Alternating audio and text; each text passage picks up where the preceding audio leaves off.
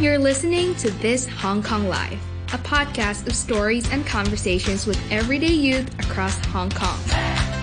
Every week, we bring you episodes that reflect the authentic voices of our local youth, sharing their thoughts and feelings of growing up and living in the city we call home. Welcome to Season 7. Very often when we look at something, we are merely taking in the tip of an iceberg. There is always more, much more, to what we can see. I'm Renee, the youth host of This Hong Kong Life. I'll talk to other young people like me and discover what's under the surface. Hello. Welcome back to another episode. Today we have Wincel here. Hello. Hi, thanks for having me. So, how are you feeling today? I'm feeling quite good. The weather is pretty nice today. Yeah, right. It's like kind of breezy, but not too hot or too cold like the previous days. Yeah. So, you know how like in Hong Kong we're in such a busy city?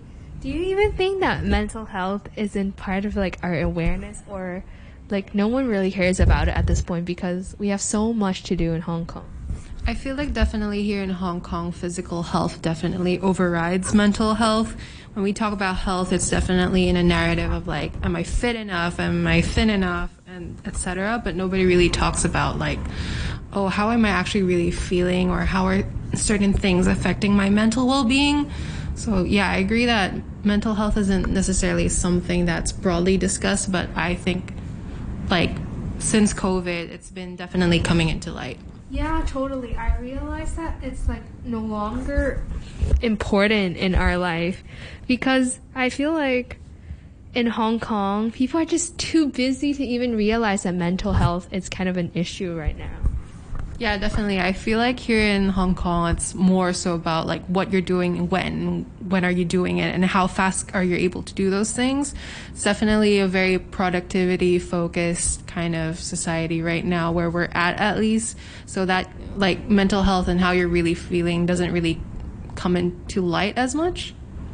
Yeah, totally. So I heard you're like born and raised in Hong Kong. Do you have any like things specific to share about like growing up in Hong Kong? So being born and raised here in Hong Kong, I'm a Filipino. So, but most of my life I've went to Chinese or like local schools. So when I was in primary school, it was very difficult because my parents don't speak Cantonese, and being in a local school, learning Chinese, like Cantonese and Mandarin was kind of a mandatory, and everything was taught in Cantonese. And I pretty much basically had to rely on myself to learn the language without a lot of support externally. Actually, what my mom and I used to do, we would like go up to strangers and we would like go up to strangers in like McDonald's or like in a bus stop and like ask like a stranger like, hey, do you have like a few minutes of your time? Do you mind helping like my daughter with her homework? It's fine if you also just circle out the answers and she'll write it out herself. And that was pretty much how I tried or attempted to get through primary school at least. But that obviously didn't really work out as much because I still didn't get the support that I needed to keep learning and improving myself. It's gotten so bad to the point where it's like I've also received discrimination from like teachers and even like the principal. Sorry to hear this.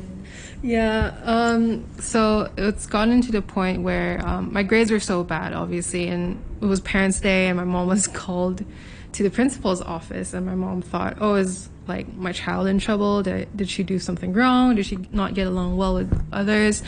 But actually, it was a principal kind of scolding my mom and telling her off about like, why did you put your daughter into a local school? You know, she's not going to make it here. You should just put her into like another like ethnic minority school or like schools where ethnic minority students go to. And that obviously really hurt my mom because you would expect that a school would be more supportive of a student's learning journey. But I wasn't able to get that when I was in primary school, and it was very difficult. But despite that incident, it kind of also motivated me, but also given me a lot more pressure to perform as well as I could to make through the rest of primary school and carry that into secondary school. So obviously there was already a lot of academic stress about I'm not as competent as other students who are in my grade because they have the right resources and like private tutoring, which at the time we couldn't really afford.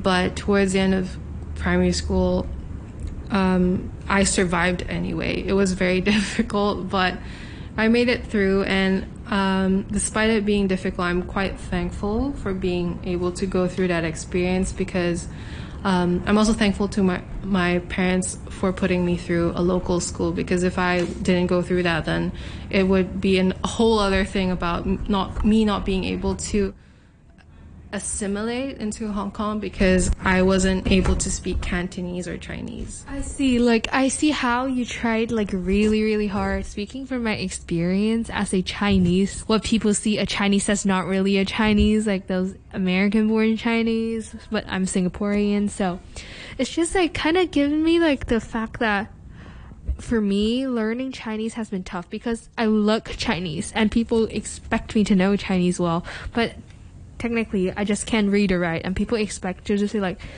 aunties on the street like, can you read this? Like when I'm ordering food, like everything. It's just like maybe Hong Kong is not really creating like a welcoming society for us, like for us like non-Chinese speaker, even though we do know Chinese but we're just not fluent. Yeah, but if I like seeing my other friends who aren't maybe as fluent in Cantonese, I also saw how they sometimes struggle to fit in with other local students.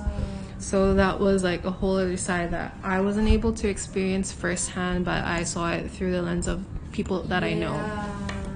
I really do think that this is kind of a big problem, but people at the same time don't really realize this as a problem, I think.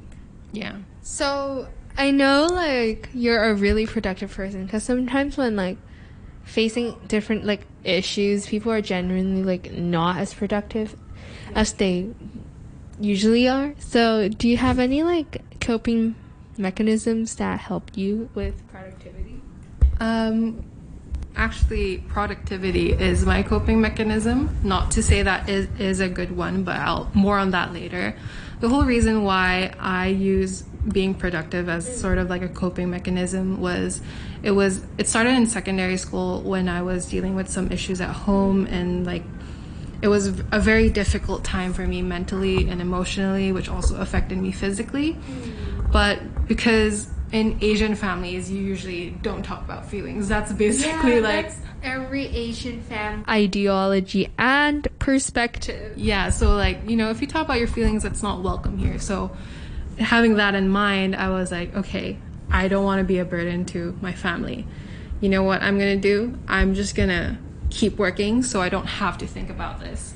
So that's where it started. In secondary school, I joined all these different clubs or all these different activities. Would you say you're an outgoing person in secondary school?